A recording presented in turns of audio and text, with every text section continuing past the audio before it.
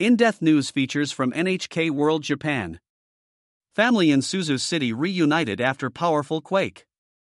1 week has passed since a major earthquake and tsunami hit Japan's Noto Peninsula. Many people there are still facing a difficult situation, but there are signs of hope. Jerome Takahiro was born in Suzu City, Ishikawa Prefecture. He lived there until he was 18 years old. Jerome was planning to visit his parents in the city during the New Year holidays, but the disaster delayed that.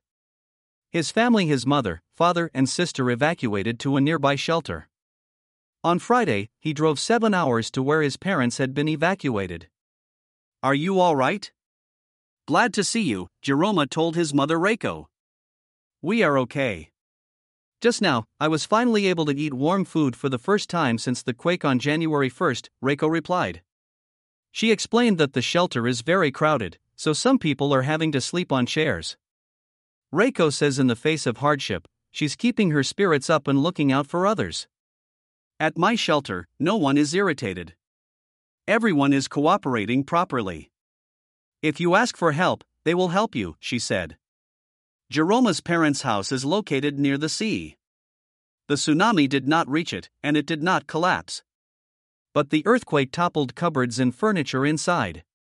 Reiko, her husband, and her daughter are now staying with family in another city. Jerome says he wants to support his parents, friends, and others in Suzu City as much as he can.